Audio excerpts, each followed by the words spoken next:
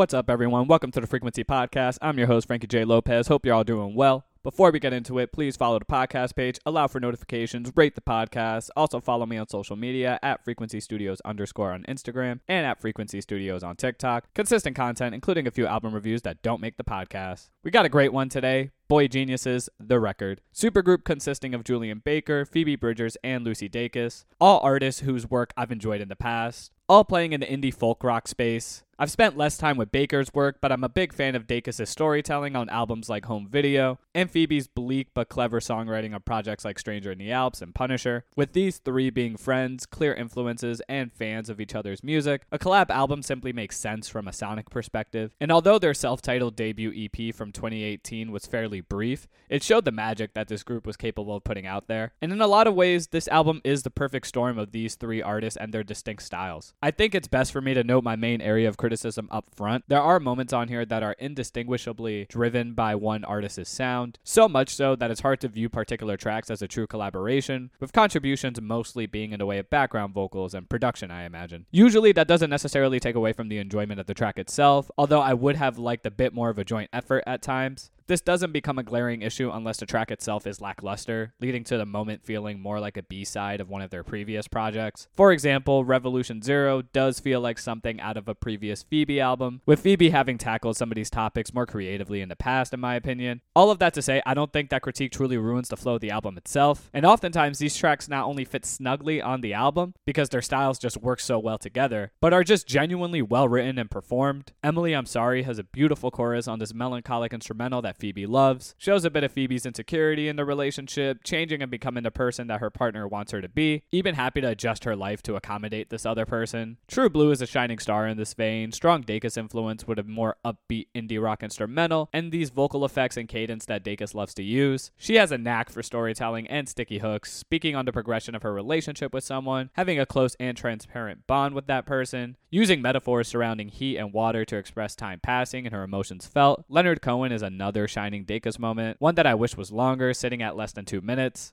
Not to say that these three don't join forces in fantastic ways on here. The opener, Without You, Without Them, is a gorgeous harmonic a cappella performance and serves as an appropriate tone setter as they sing about wanting to share their lives with someone. $20 was another single off the record, Baker leading this imagery-filled track about an elusive person who lives life on the move, goes with the flow. They're not around when you wake up, living dollar to dollar presumably as they need to borrow $20 for gas and whatnot. Loving their shared contributions on that one, especially on the outro, with vocal layering that feels like each of them bringing their own energy on top of each other. The instrumental itself is fairly standard indie rock, which occasionally happens on here. I'm never necessarily wowed by the production, which to be fair, is not out of the norm with these three as you tend to be more focused on the songwriting. Still though, it makes tracks like Not Strong Enough not really pique my interest when it starts up, being another indie rock pop rock jam. The writing is always appreciated though, seemingly a track about not being able to be the person you want to be. The trio repeating always an angel, never a god on the bridge, which works on multiple levels as they could be speaking to their own sentiments on the aforementioned theme, or another layer speaking to how women are often viewed in society. Cool about it is a nice change of pace, acoustic folk with each member handling a verse that features their personalities coming through strong, Phoebe's ability to calmly deliver some jarring bars, Baker being observational, Dacus' cryptic songwriting, each of them touching on relationships that have unspoken aspects to them that bother each member on some level. We're in Love is a Dacus-led track dedicated to the friendship of the trio, an endearing moment filled with inside jokes and references, a bit slow for my liking, and the writing feels like a stream of consciousness, which makes it easy to zone in and out of the track, but you can't fault the song for its inclusion. I imagine it means more to them than it does to me. Unfortunately, I feel that way about Anti-Curse as well. Not to say that Baker's near-drowning experience on the track isn't interesting, but at this point of the record, the instrumental choices are starting to grow stale for me. I appreciate Baker reflecting on life, but I'm just not as hooked into every single word as much as I'd like to be. But following this, Letter to an Old Poet closes this thing out well, eloquently written, as Phoebe speaks about a toxic person in her life and the ways they express that toxicity, with bars like, "You think you're a good person because you won't punch me in the stomach," wanting them out of her life but still loving them in a sense. Not necessarily a grand monumental closer for this project, but a great track that ends this album on a high nonetheless. An album that isn't necessarily perfect, perfect, would have loved a bit more collaboration at times and perhaps some diversified instrumental exploration, but the songwriting on here is second to none. Their styles blend together seamlessly, and even the tracks that feel single-handed usually shine quite bright and fit well on the track list. So this one's an 8 for me. Those are my thoughts. Do you agree? Do you think I'm crazy? DM me on social media and let me know.